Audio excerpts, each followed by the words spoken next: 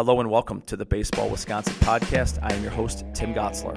Now, today's episode takes us into the fourth inning of Game 4, where we sit down with head baseball coach at Carroll University, Stein Reer. Now, Coach Reer was just awarded this past weekend the Co-College Baseball Coach of the Year by the WBCA, and he was fortunate enough to speak at our clinic on Friday. So, huge thank you goes to him for taking time out of his schedule to do that. Now, in this episode, Stein goes through his background as a player and as a coach and his journey that led him to Carroll University. And also, while at Carroll, he's overseen a lot of change, if that's a change in conferences, administration, and the facility. And if you've seen the facility at Frame Park in Waukesha, it is incredible. It's as good as you're going to find. They did everything well. And this has got a place close to my heart. I grew up there in the city of Waukesha, right by Frame Park. I played my high school baseball there. Just an absolute gem, and to see what they did with that facility is incredible. So throughout the episode, we talk about college baseball, what makes Carroll unique. This time of year, it's middle of February of 2022. College baseball has kicked off at some levels, and it's waiting to kick off at other levels.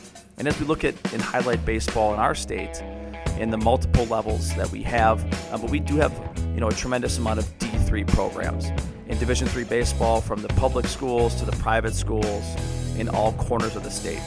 So Coach Reer gives us a little inside look into Carroll baseball and what makes their program unique.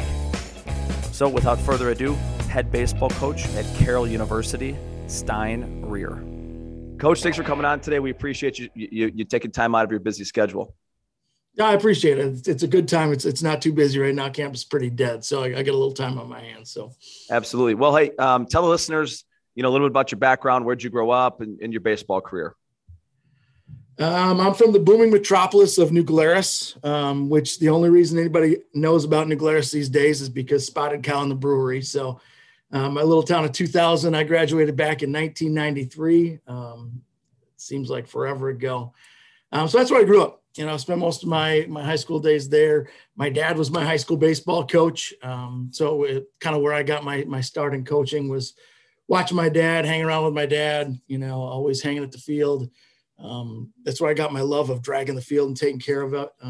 Don't get me wrong. I love not having to take care of it now, and having a turf field here in Waukesha is great, but that's kind of how I spent my time. So I grew up there. Small town New Glarus, you don't really get recruited. Nobody's getting recruited out of New Glarus, especially back in 1993. So coming out of high school, I just wanted to find some place where I thought I could play baseball. Coming out of a small school, you kind of have some bigger aspirations, probably some bigger steps than you can take, but ended up going to Carthage my freshman year out of high school. Spent 1 year there. I think I'm still paying back the student loan I've got from 1 year at Carthage. Had a great experience there. Loved that year. Playing under Augie Schmidt was a good experience for me. I think it helped me out a lot in my coaching career. But after my freshman year, I transferred to Whitewater and spent the rest of my career there. And when I talk career, we're talking about a career bullpen catcher. Basically was there my first year. Was kind of that gray shirt term now. You're cut, but you're not cut. You can work out with the team, that kind of thing. Made the team my second year there, was a bullpen catcher. If they did have an All-American bullpen catcher position, I think I would have been in the running for it that year. But never really had, there's nothing to talk about as far as stats and a glamorous career there. Ended up coming back out the next year, which would have been my fourth year, and I got cut in the fall. It was one of the last cuts in the fall. So for me, I think that really helped me. At the time, it sucked. At the time, it wasn't anything that you were looking forward to. You want to play as long as you can, but it also put me on the other end of the seat. So when I'm having these conversations with our guys and talking about guys who aren't playing or talking about guys who maybe didn't make the team, I can tell them I've been there. I've done that. I've kind of had that experience. So once I kind of wrapped up my collegiate playing career, then I got right into the coaching aspect of it. Started out at Deerfield High School, a little town east of Madison, kind of halfway between Whitewater and Madison. Commuted out there and was an assistant coach for 4 years there. Eventually got a Phi Ed job back at my alma mater, back in New Glarus, teaching elementary Phi Ed. Got back into baseball there, was an assistant for a couple of years before becoming the head coach at New Glarus. And then basically got to the point in my career where I knew I couldn't teach elementary Phi Ed for 30 years of my life. They were they're sending me 40 kindergartners at one time. And if you've ever tried to herd bees, that's about what I was doing from a teaching standpoint. So at that point, still had a relationship with Coach Vodenlich at Whitewater. Decided to go back, get my master's degree.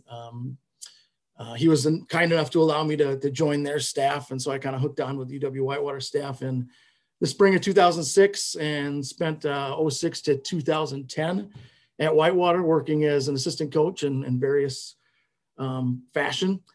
And then got my first head coaching job in 2011 up at Northland College in Ashland, Wisconsin. So you know what it's like. I look outside today and it's cold, and I'm still thankful that I'm in Waukesha and not in Ashland, Wisconsin this time of the year. So it was a great experience, 3 great years up there, and that kind of led me to this job at Carroll. Got this job in 2014, and I've kind of been here ever since. I don't know if when I took this job, I thought I'd be here this long, but my wife now tells me that if I leave to get another job, I'm going by myself. She's staying here with my 3 kids, and I'm on my own. So bottom line is I do like the Waukesha area. I think we've kind of gotten our kids involved, and I think we like it here. So I think it's going to be a long-term solution, and we're going to be here for a while. So. Love that. Well, hey, I got a couple questions in your background. So the last few episodes, we've had a mix of high school coaches who have coached their sons, and, a variety of different levels of success. Some won a state championships, went to state, but they had that father-son bond, and I know you were talking about you being a dad now. Obviously your kids aren't playing for you yet or whatever, but you did play for your dad. And I know that relationship is really special to you. So maybe just unpack a little bit, like, what was it like playing for your dad when you were a high schooler? When I was a high schooler, you don't appreciate it as much, right? I think we spent more times butting heads when we were in high school because we're both ultra competitive, right? And we had some success. We had some really good teams. I think when my dad retired in like 97, he was in the top 5 of active winning percentage or something like that in the state of Wisconsin. So we won a lot of games. We won a league championship every year that I was in high school. But we could never really make it out of that regional, get to the sectional, never really had that team that made it to state. So during my career, it was a little rough, right? We butted heads, and we were a typical father-son combination. But, once you graduate, you kind of have that appreciation for what it was like and that unique ability to play for your father. And like I said, that's what kind of gave me the first passion and thought, like, I want to coach. And that's really what I went to school for, was to be a Phi Ed teacher. But really, let's be serious. I was going to school so I could coach high school baseball, coach high school football for a little while. So, and that's where I got that love from. And so it was fun because once I graduated, we played home talent league ball. It's kind of in the Madison area. It's kind of the equivalent of Land O'Lakes, Rock River. So we played that for about 20 some odd years. My dad was the manager for that program as well. I got to play with my younger brother for a while. So we kind of have this whole baseball background. And now, coincidentally, my brother is currently the head coach at New Glarus High School as well. So all 3 of us have kind of taken a turn being the head coach back there. So like I said, you start to really appreciate that. And I'm hoping maybe someday I can have that relationship with my son. But Ivan is only in 3rd grade currently, and I don't know if I've got that many years in me. We'll see how that works out. So right now, my daughters are in junior high, 7th and 8th grade. Bryn and Addie, they play softball. I try to just stay on the sidelines. I like to coach as little as possible when it comes to them. Sit down the right field line, get away from the backstop, kind of do my own thing down there. So appreciate you going into that. A couple more things about your background that stand out to me is, as you mentioned, you got cut at Whitewater, and then not many years later, you're on staff. Like, that says a lot about your humility and your willingness to just, it is what it is. This is who I was as a player. But like, also with that coaching staff, I think it says a lot too about what they thought of you coming in as a coach. And, you weren't an All-American, draft pick out of Whitewater. So looking back on that time, was that a difficult decision for you, kind of going through some of that in those years of going back to Whitewater? No, I think it was a pretty easy decision. It was kind of a no-brainer for me. Yeah, there's always some hard feelings. But I think I was far enough removed. We were probably close to 10 years removed. I had a relationship with Coach Vodenlich before I came to Whitewater. We kind of had mutual friends and got to know each other a little bit off the field too. So it wasn't just that was my only relationship with him. We had some of that off the field stuff as well. So For me, it was a pretty easy ask. And I think for them, the price was right, come in and don't pay me a dime, and I'm more than willing to coach. Anytime you get those guys, you don't have to pay anything. I think it worked out pretty well.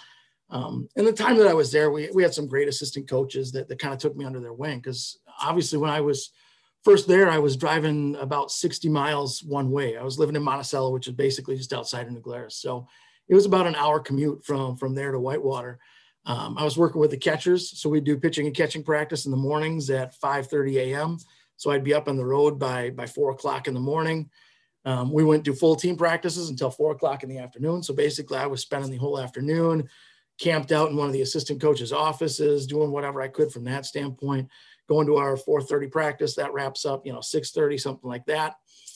Driving another hour to get back home by hopefully 7:30, have some supper, take a shower, go back to bed, and do it all again the next day. So there was a lot of sacrifice, but a lot of those assistant coaches were more than willing to help me during the way. And I give them a lot of credit, especially Coach Perchinsky, who was there and has moved on since. And he was an awesome mentor for me and did a lot for me during that time that I was there.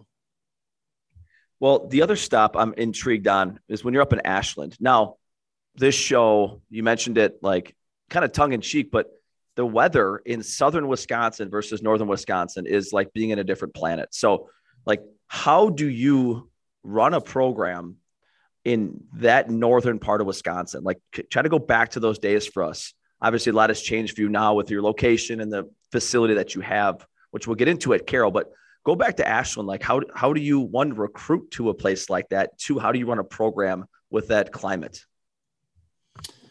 Well, number one, the recruiting piece for me, we had some success, but you got to turn over a lot of stones, right? You got to find the kids that are the right fit. Ashland, Wisconsin is literally a town of 8,000 people. There's like a super Walmart, and that's about it, right? If you want to go to a mall, you want to go to a movie theater, you're driving an hour and a half to Duluth, Minnesota. So you got to find the kids who like what there is to offer there, right? And what is there to offer there? There's a big old lake that freezes over, and you can ice fish on it almost like 11 months a year. Okay. You can hunt anytime you want. Northland was unique in the fact that you could bring your guns to campus. You could bring your bow to campus. They would store it at campus security. You go check it out. You go out in the woods, you shoot something, right? Whatever you shoot, you bring it back. They've got a basement of one of the dorms that you can clean your game in. All right. You catch it, you shoot it, whatever, you bring it back, you clean it, you go cook it up in your dorm room. So really, that was the key. I had to find the outdoorsmen, the guys that like the outdoors. It helped to recruit kids from northern Wisconsin because they're obviously used to the climate a little bit. I know we had one kid from Arizona in my time that was up there, and that was a shock to his system a little bit. They had a hockey program, and we had a lot of dual guys that played hockey and played baseball at the same time. So that was kind of that little niche as well that we could find some guys there. So it was definitely, the recruiting piece was just finding the right fit. You couldn't just bring anybody into that scenario.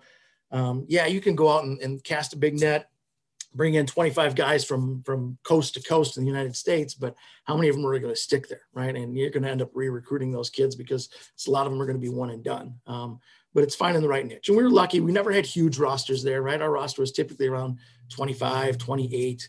So it wasn't going to be a huge roster, but trying to find those kids that were the right fit. From a climate standpoint, now you're talking a whole nother monster up there. You mentioned, obviously my facilities here, the facilities that we have to work at, working with the Sticks facility here on campus, having a new turf facility at Frame Park really helped with the climate. We didn't have any of that up there, right? We had basically a high school gym. So we're practicing a high school gym. You've got a couple of cages that you've got off to the side. And really, when you're talking, the one year we practiced indoors for, I think, 5 weeks, went to our spring break trip in Florida, played for a week, came home and practiced indoors for like another 3 weeks, just because there was no way we could play. And the last year I was up there, it was a terrible spring anyways. But we traveled a lot. We would travel south to try to play games. We'd come down to the Milwaukee area and try to play a weekend and try to pick up some games in late March and play that way. You just find yourself on a bus a lot. If you're going to wait to play up there, you're going to be waiting till May, So it was a lot of travel, really hard on your budget a little bit when you're on the road that much time, but we made it work. I still have some great relationships with the kids that I coached for the 3 years up there. Wouldn't trade it in for anything. My wife loved it up there, especially June and July. The summers up there are amazing. It's just trying to play baseball in March and April. That's not all that conducive to being in the northern climate. Well, then you make your way to Carroll, 2014, been there ever since. So kind of give us the scope of your program. You've talked about your facilities, both your outdoor, your indoor.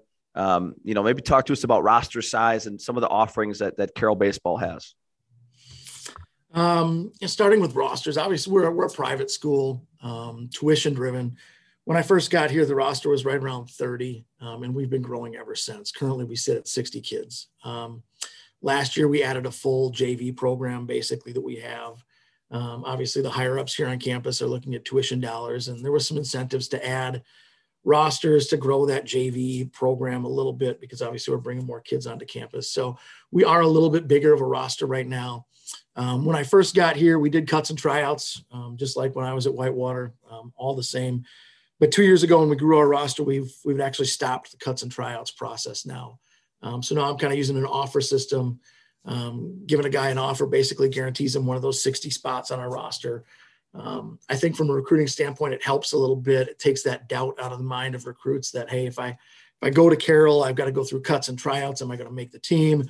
Baseball is a big part of the decision about why I'm going to Carroll. And if I don't make it through the cuts in the fall, well, then that piece is gone. So I kind of took that piece out of the equation. And I think we were in a spot where we could do that and still be able to control the roster a little bit. Unfortunately, it means instead of having those difficult conversations with a kid who might not make it in the fall and you might have to let go in the fall, I'm just having those difficult conversations during the recruiting process and basically letting a kid know that we may not have a spot for him. So that's kind of what recruiting looks like. We've done a much better job, I think, of getting into the local Milwaukee area. When I first got here, there was very few local kids on the roster. Carroll wasn't really an option for the local kids. I think there wasn't a lot of success here, and we've started to see some success, and that helps. I think the facility was what it was. When we got here, we didn't have the Sticks facility. We were practicing in our gym, which again is just basically a larger high school gym. So that didn't help. Local kids who were playing against Waukesha North or Waukesha South or CMH at the time when I first got here was still playing down at Frame Park as well. Those kids who had been to Frame Park weren't overly enthused with coming back and spending a whole career playing at Frame.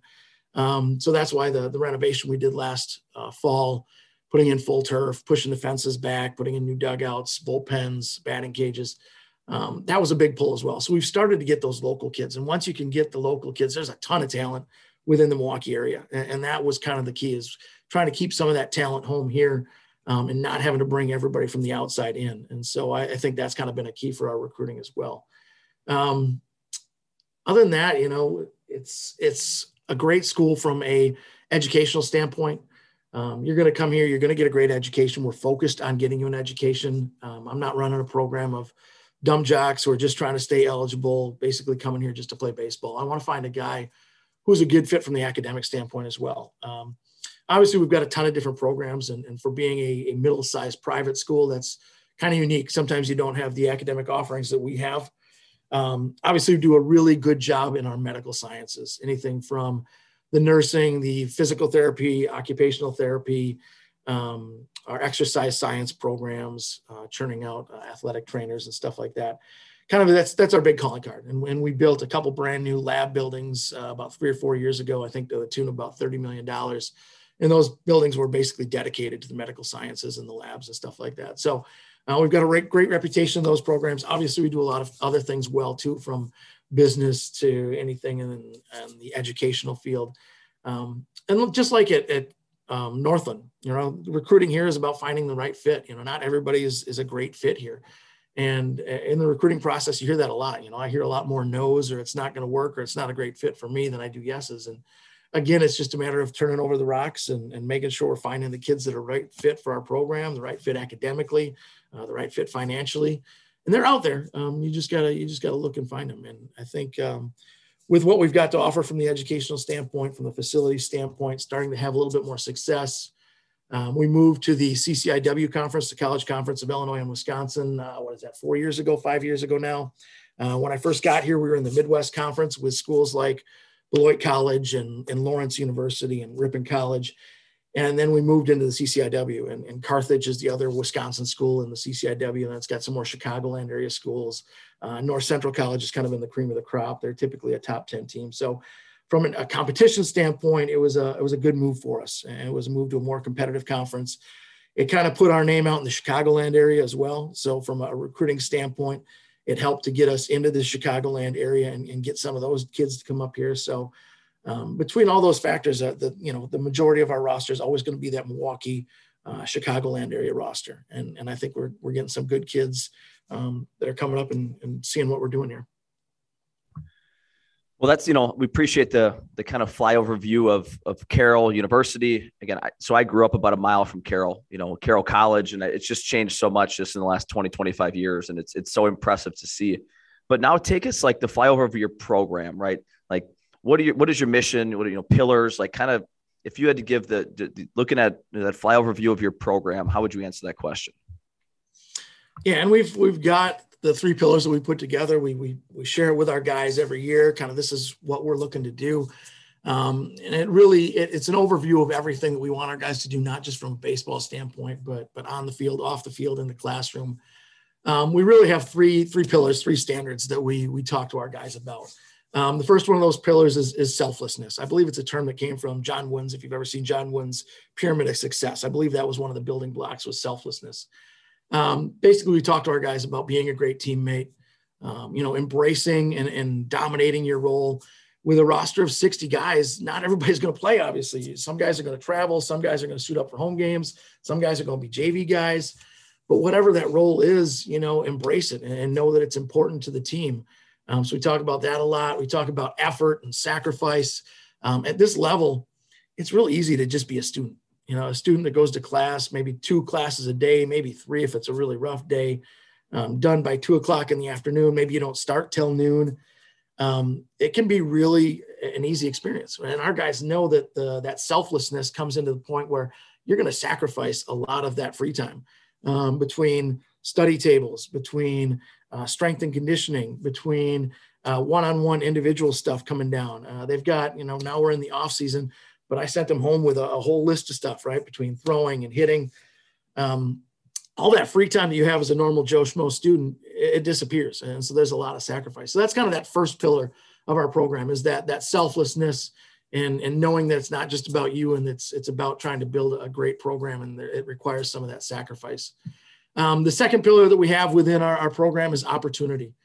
We try to throw some bigger terms out at them, some ones that I'm not even understanding, but we try to make them look it up and figure out. So we use like veneration and reverence, persistence. And so we kind of try to talk about what those terms mean, and the opportunity to play college baseball is not something everyone gets.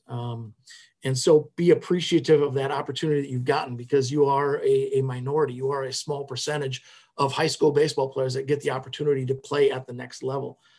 So to have some appreciation for that fact. We talk about reverence, knowing that there was a lot of guys that came before you in this program that didn't have what you have right now. And we've touched on it, right? How we practiced on a gym floor. We played at Frame Park before the renovation.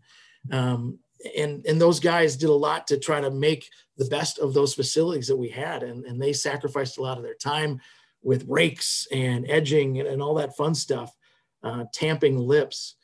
And they also sacrificed from a fundraising standpoint. We do fundraising every year, and a lot of that fundraising money that they earned while they were here went to get something that they may have never enjoyed. It went to something that might have came after they left. So for our current guys to have that appreciation for what the people before them have done, to give them the opportunity and the facilities they have.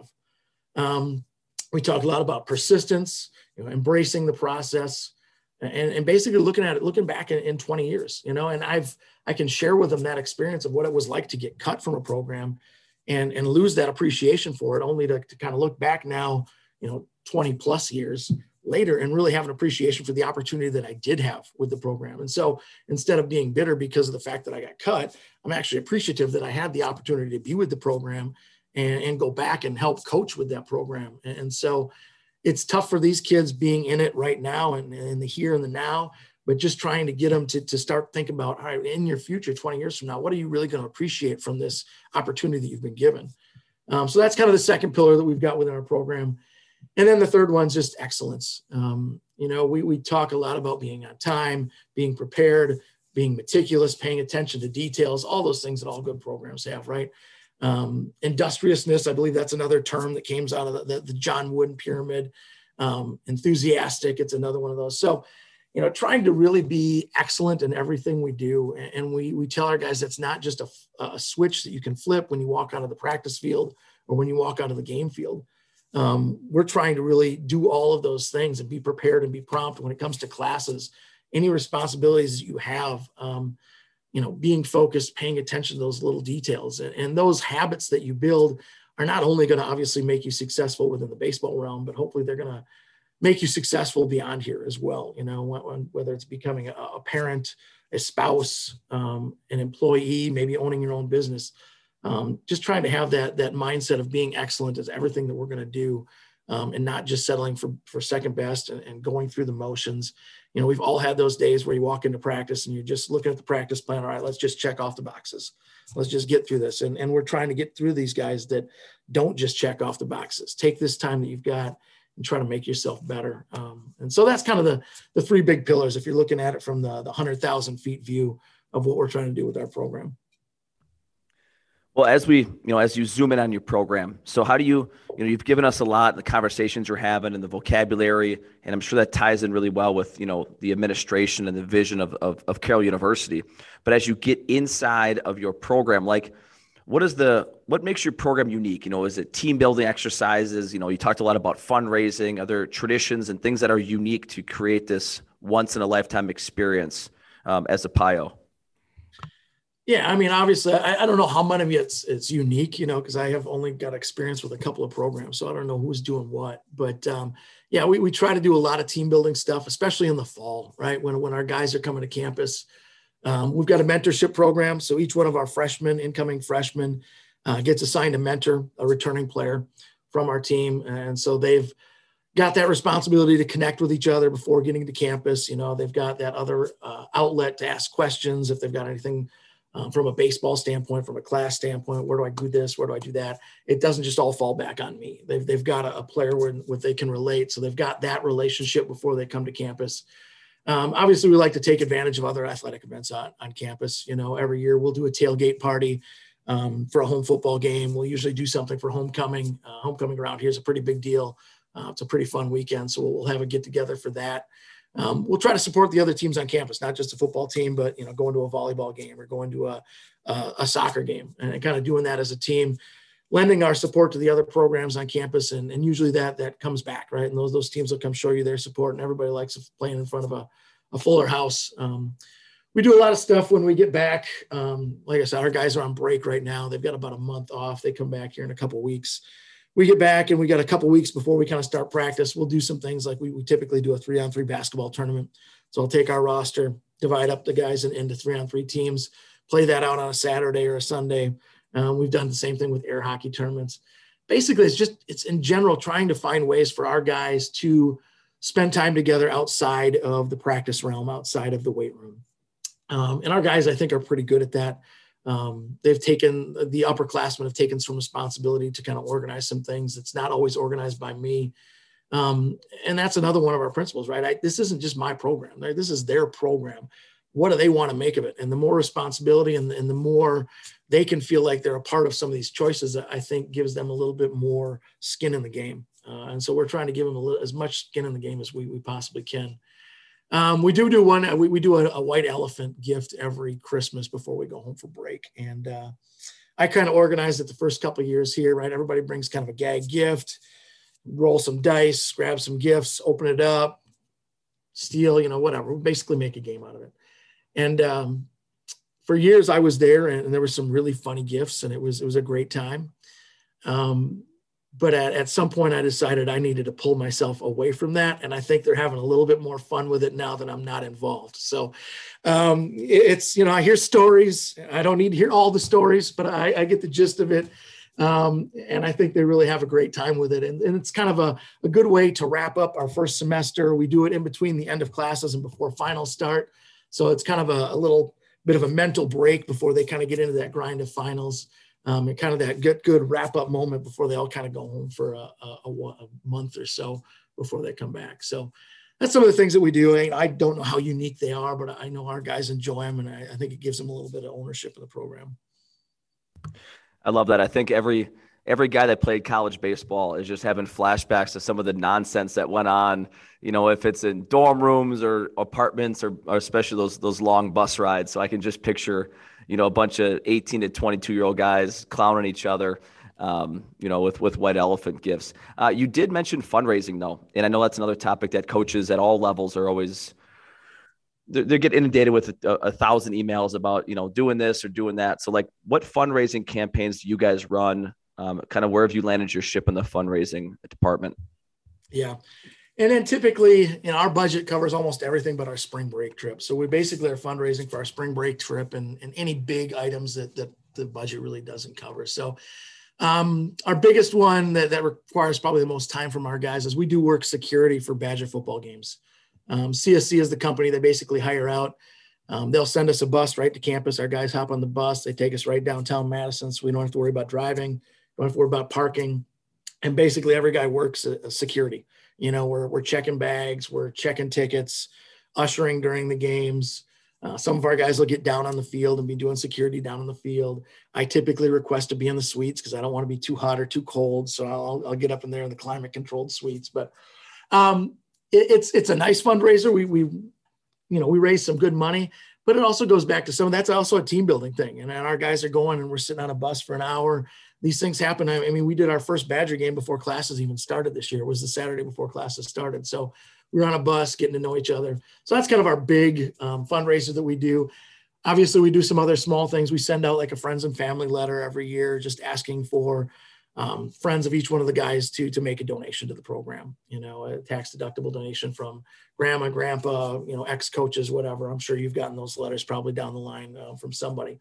So we do that. We did a golf outing for a while. We didn't get back to it after COVID kind of wiped out our golf outing. We're looking for ways to get back in and maybe do something similar to that. But that's really the big fundraising that we do is the letter drive and that Badger football games. Beautiful. All right. Well, now you got all that taken care of. I know it's an ongoing process, but eventually let's get into the baseball now. All right. So I know, I'm always on a quest to find out the best ways to practice plan. And I'd like to get into your system a little bit. Like, what is your process? How much in advance of practice? I mean, I'm guessing obviously the weather is going to dictate everything. Your new facility is going to allow you to do more things you've ever done before. But what is your process of practice planning?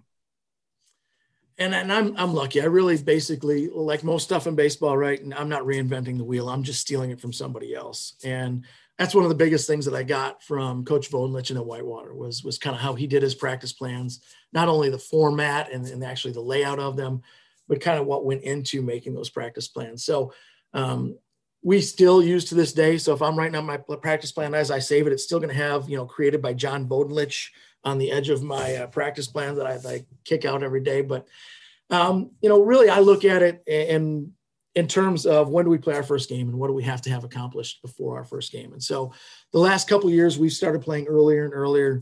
We're actually playing in Lexington, Kentucky, February 18th and 19th. We'll go down there and play Center College. So it's about an 8-hour bus drive. There's an expense that goes with it, but I want to try to spread out. We're playing 40 games during our regular season. If you're trying to play all 40 games in basically March, April, and 1 week in May, it leads to a compacted schedule. So by trying to get out and play in February, it really helps stretch our schedule out. So when I look at practice planning, it's all about how many weeks do we have? And this year we've got 3 weeks and we got to be able to go. So for me this year, we did a lot more in the fall. We knocked out a lot of those things that I want to make sure we get in place. Now we'll come back and we'll review them in the 3 weeks we have to play. But if I'm looking at just at 3 weeks, it's tough to kind of get everything in. So I will sit down with our coaching staff at this time of the year and say, all right, well, what is the needs of this team? And every year it's going to be a little bit different. Some years we're going to have a little bit more veteran group. Some years we might have to rely on some younger guys. Luckily this year it's going to be pretty much a returning group. So we can kind of pick that pace up and go a little bit faster and not worried about having to keep some of those younger guys. If we have to review some stuff with the younger guys, we can, but we can go in a little bit faster. So we'll put everything kind of together and we did a lot in the fall.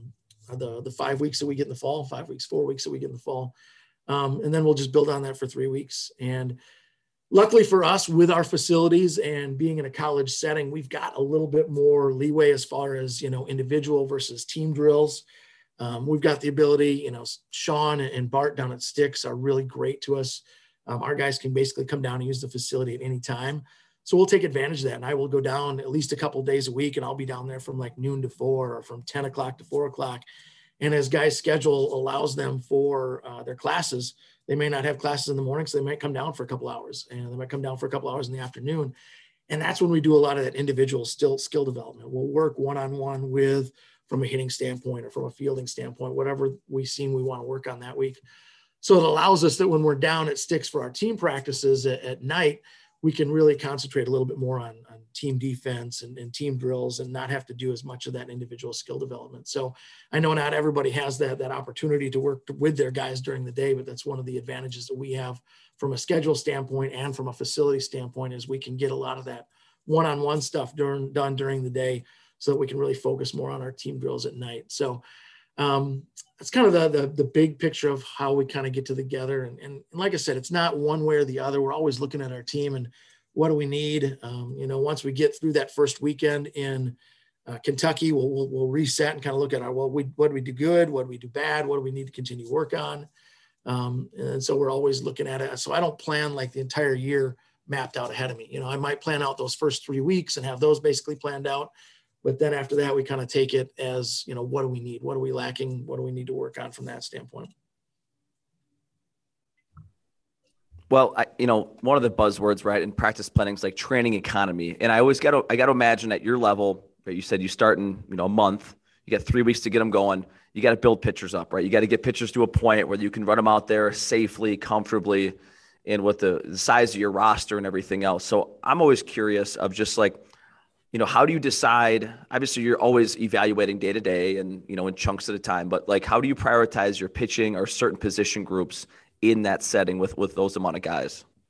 Yeah. And really, if you look at it, when I say 3 weeks of practice, our pitchers aren't just picking up a ball the first day of practice, right? Neither are our position players. We got a 6-week throwing program that they're on. So they actually started December 12th. Even though it's our off season, December 12th was the first day of our throwing program. So they've been throwing since then.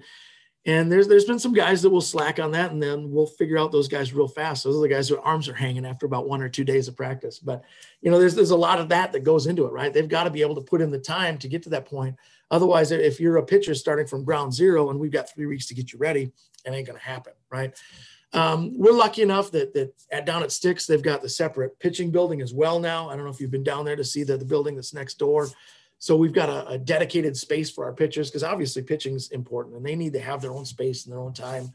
It's one thing to be a position player, and we got to figure out, all right, when do we want to do defense? When do we want to do offense, base running, all that kind of stuff. But, pitching's got to be an ongoing thing that they're doing it every day. And we do have a routine. We basically put them on a 6-day schedule, and we try to get them right on that schedule from the first day of practice, basically with day 1 being your live day.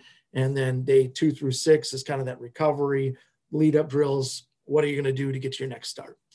Obviously at this level with a bigger pitching staff, we've got guys who are strictly relievers as well. And so our relievers will be on a little bit different schedule, right? They'll be getting more to the point where their pitch count's not going to be as high as a starter, right? We're just going to keep their pitch count a little bit lower, but we're going to work on throwing back-to-back days and having outings, maybe a 15-pitch outing day 1 and a 25-pitch outing on day 2, and having a little less time to recover.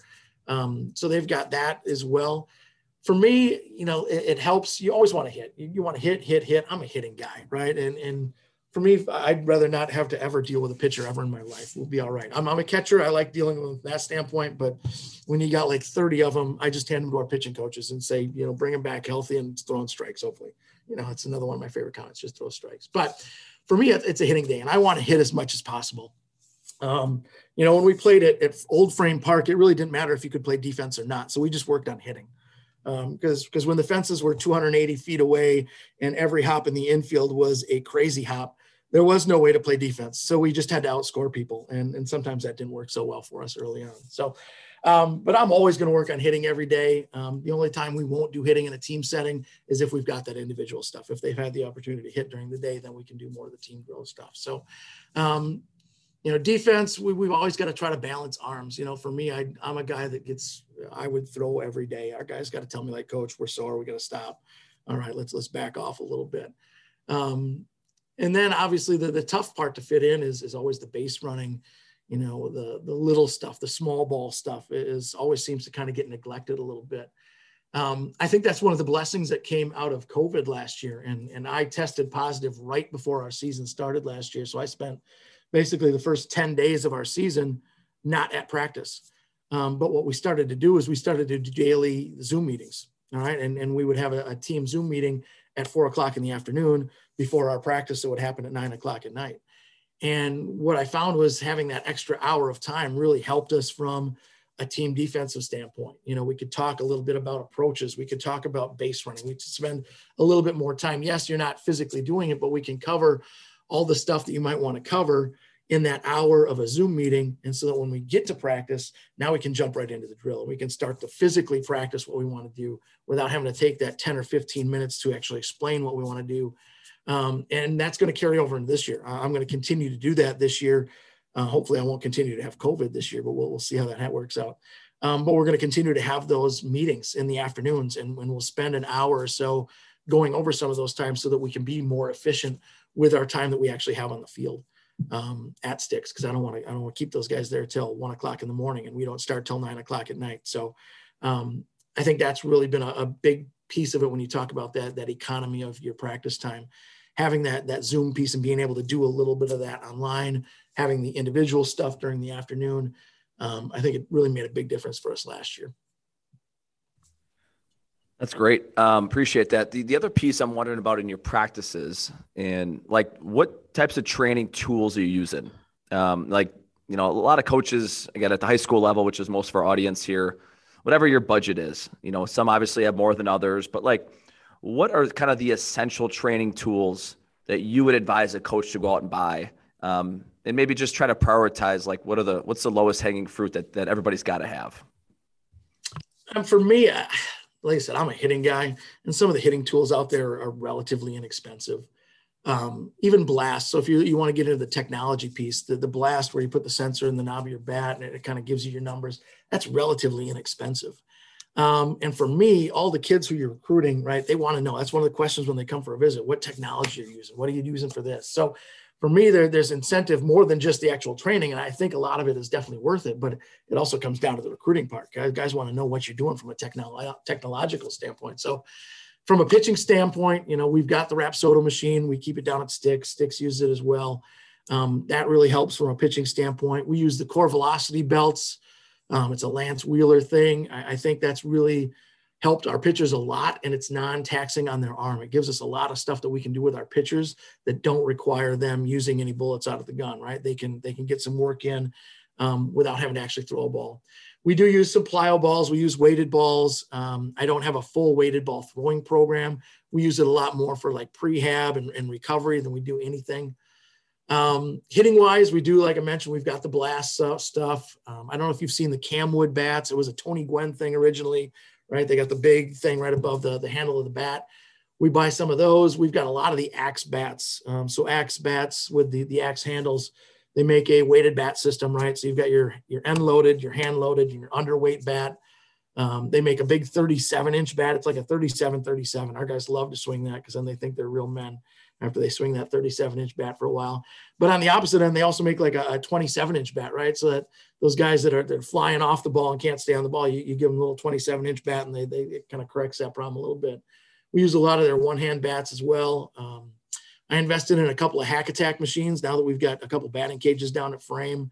The 3-wheeled Hack Attack machines really help from a standpoint of we can crank up some velocity a little bit. I'm getting too old to throw BP 300 and some odd pitches every day. I leave that to my younger assistant coaches to throw that kind of BP. So to have everybody complains about machines, but man, machines really force you to be clean. If you pump up some velocity on a machine or get it from a closer distance, whatever flaws in your swing are going to get exaggerated a little bit. You've got to be able to be pretty efficient from your swing. So we've invested in some more machines. Obviously, defensive wise, we try to get a lot of training gloves, the old school paddles, resistance bands, anything from agility standpoint. We use agility ladders with our guys. for me, I try to work that stuff into drills, right? Instead of having straight time where we're just doing ladder drills or we're doing change of direction drills or we're doing hurdle drills, we just kind of try to work it into our straight defensive drills. Like you might do a ladder drill, and at the end of the ladder drill, you're doing some defensive drill, or we're going to do a fungo of some sort. So I like to incorporate as much agility type of stuff that we can do into our individual stuff as well. And then the last piece of technology that I've really started to the last couple of years to appreciate a little bit more and realize is kind of the prehab, the recovery piece of it. Not necessarily a hitting tool or a pitching tool, but stretch bands. I just bought 2 of the handheld massage guns, right? Stuff that's going to help our guys recover and help them feel better and stay healthier. So I've invested in a lot of like bands, stretch bands, foam rollers, body blades, anything that I can get their hands on to help them, either prep for practice or recover from practice after we're done. That's kind of been the latest kick that I've been on, is trying to get these guys and realizing that if you can't keep them healthy, it doesn't matter what kind of training tools you do. If they're on the sidelines, none of those are going to really matter. So from a standpoint of like high school guys, the core velocity belts, kind of they're reasonable.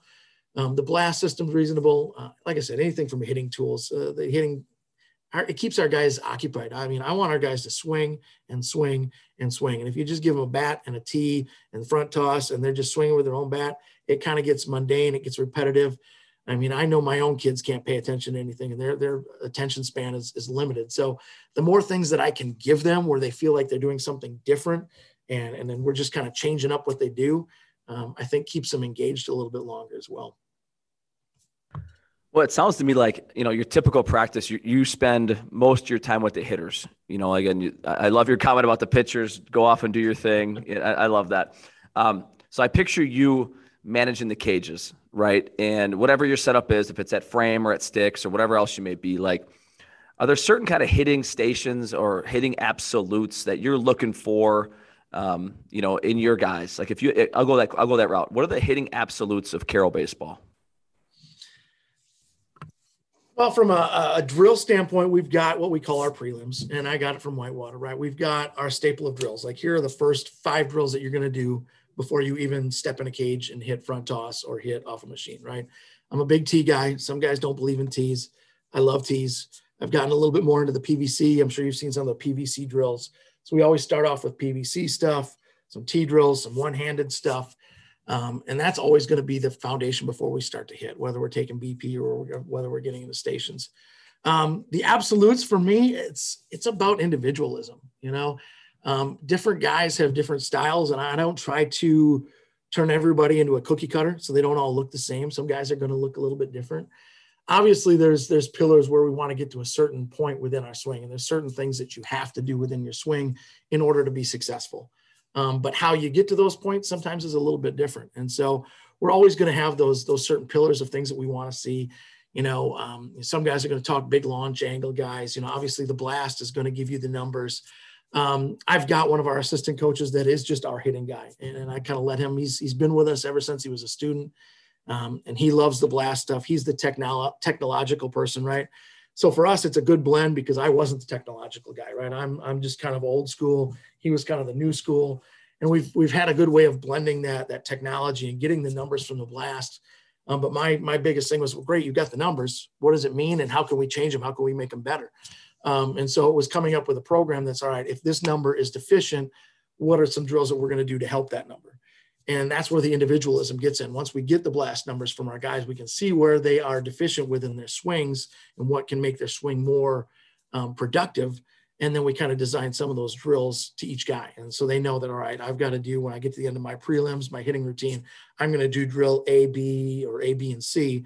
And those 3 drills are basically specifically catered to them and to help with some of those deficiencies that they might have in their swing. So it's not like we've got one program, we use it for everybody. We kind of try to mix it up a little bit and help everybody out from an individual standpoint a little bit. Well, you've given us so much already about, practice planning and training economy and fundraising and team building and, what Carroll baseball is. But I know a big part of your job is a recruiting trail. And you've talked about the locations, if it's Milwaukee area, Chicago area, but you've been on the recruiting trail for a while now. Okay. And a few different stops. Like, how can we, most of the audience here is high school coaches like myself. Like, what are you seeing at the high school level? Maybe it's not the high school game you're watching, but probably more of a travel club game. Like, what are you seeing in the high school athlete right now that you like? And maybe there's some things that you don't like that you're seeing the recruiting trail right now. I think I like the kids coming out are really prepared. I think between club baseball, travel teams, right? Everybody's rolling from their high school season, rolling right into summer and playing summer ball, playing fall ball. The amount of baseball being played and the amount of training that these kids are getting before they get to this level has increased exponentially over the last 10 years since I've been doing this. But that can also be the double-edged sword of the whole thing, right? I get more and more burnout, more and more kids that you recruit. They show up to campus and basically it's like, Dad wanted me to play high school baseball or college baseball. I don't really want to play. I'm burned out. I've been playing for the last 14 years of my life. I'm just ready to be a student. So like I said, that I think the training they're really prepared. They're really skilled. They've got a great skill set that they're coming in with now, higher than it's ever been. But I think we also have to be careful about how much time these kids are putting in and how much, how many months a year they're playing baseball and how many years they've been playing baseball, because I think the burnout piece is becoming a little bit more of an issue. And I think they've kind of lost that passion by the time they get to here. And if you don't have that passion when you get to this level, it's really difficult because you look around and like I said earlier, all those kids who have all this free time on their hands and they're just here to be a student. And you've got to go to study tables and you've got to go to strength and conditioning and you've got individual practice, you've got Zoom meetings, you've got all this other time, all these other responsibilities. It requires that sacrifice. And if you really don't have that passion to compete and be here, it becomes a drain. And baseball almost becomes more of a job than it is a game. And I've got one sign that we keep in our dugout and our guys love it when I put it up is baseball is fun, damn it. And you got to keep that in mind. This is a game and we've got to have fun doing it. And sometimes the guys are coming in and they've lost that fun and they've lost that piece where it's still got to be fun. So as much as I appreciate the job that high schools and club teams and these travel teams are doing to prepare their guys from a baseball standpoint, sometimes there's a time where you got to step back too and let them be kids and let them enjoy some other sports. Obviously growing up in New Glarus, if you didn't play 3 sports, you didn't have enough guys to field a team. So, you grew up playing football and basketball or wrestling and playing baseball in the spring. And you played with the same group of guys. And yeah, we played summer baseball, but we probably played 15, 20 games in the summer. All right. But we were also, playing other things in the summer. They hadn't invented 7-on-7 football when I was that age yet. That wasn't a thing. But if it was, I would have been playing 7-on-7 football, And if I was any good at basketball, I'd probably been playing summer basketball too. But when you're 5'8" and you can't shoot and you can't dribble, there's not much of a place for you in basketball either. So, but I think from that standpoint, my biggest advice for high school coaches is let them be kids at times. Let them play other sports. Some of the best guys that I've had over the last 10 years have come in as 3-sport athletes. And those guys will just absolutely take off because they've never just focused on baseball. They've done other things. They're athletically prepared, but they just haven't been refined as a baseball player.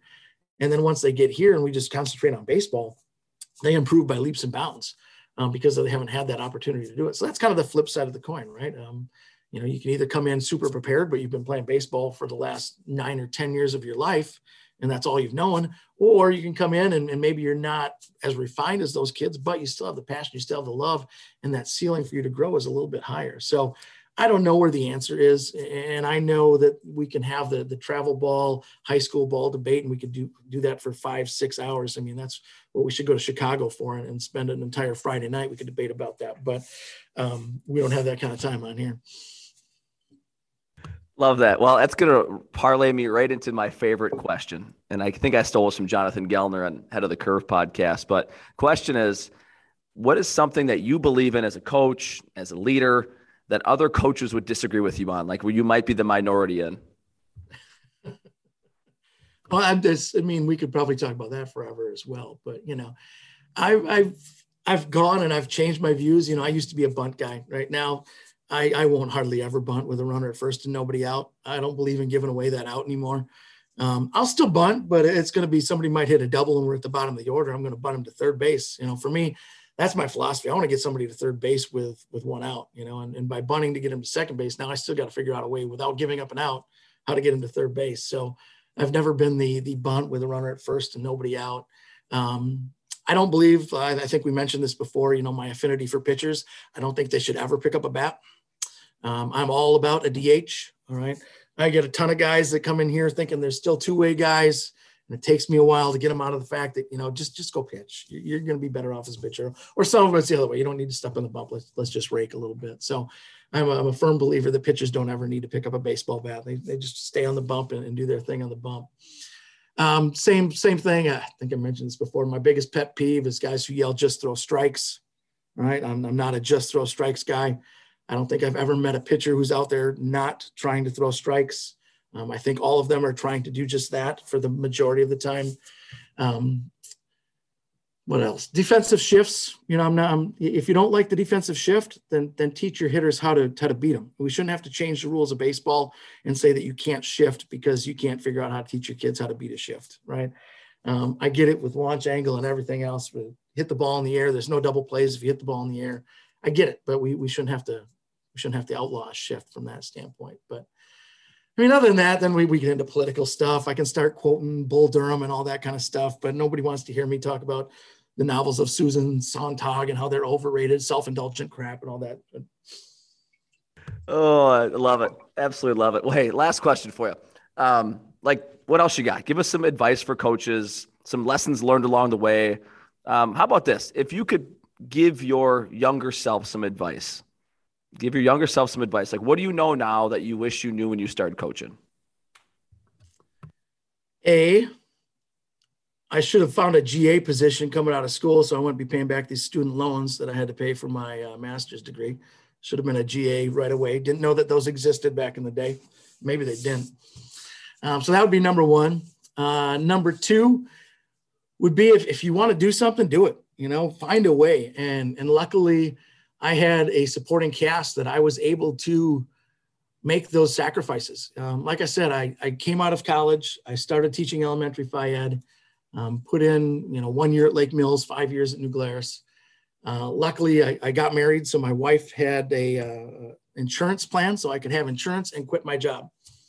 And I basically walked away from a teaching job in the middle of a year, quit at semester, went back to Whitewater as a volunteer, and then just worked when I could as a substitute teacher, just to earn a little bit of money, but really relied on my wife. And luckily I had somebody that was willing to support me in my dream. And for those first, I think 3 years at Whitewater, I didn't make a penny. It was strictly a volunteer coach. Eventually by the time I had been there, Coach Vonlich found some money through like the maintenance department. So I worked some maintenance stuff and made, I don't know if I made $15,000, something like that.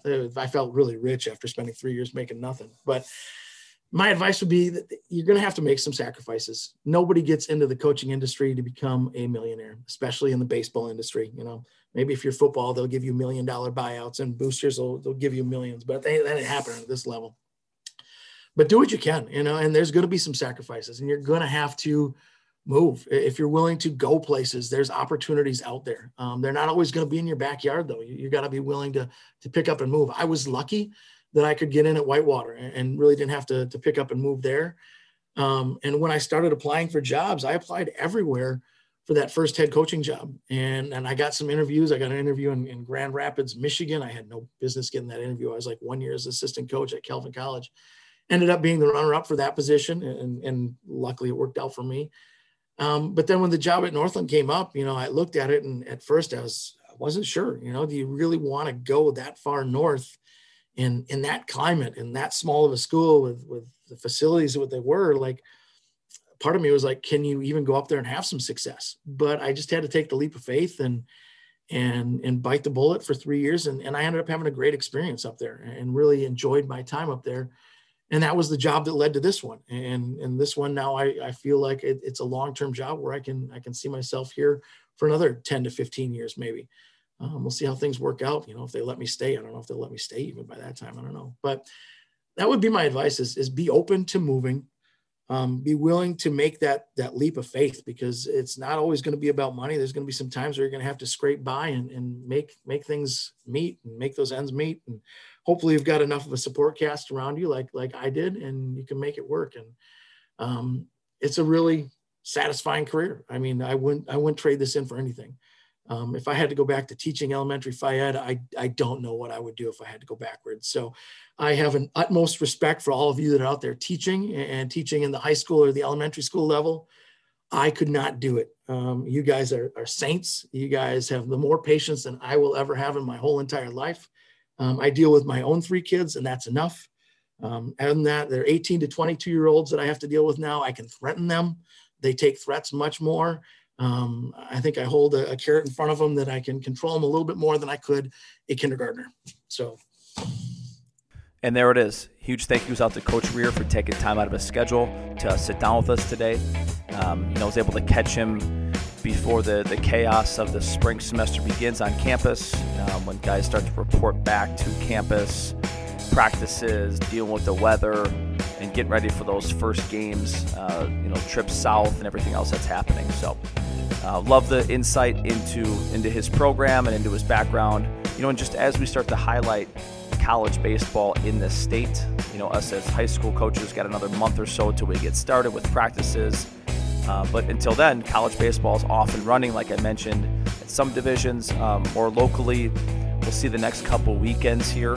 Division I baseball starts up on Friday. And Division II, III, junior college, NAIA schools, as we see more and more Wisconsin kids playing across the state of Wisconsin, but also across the country. And this is a great time to be a college baseball fan.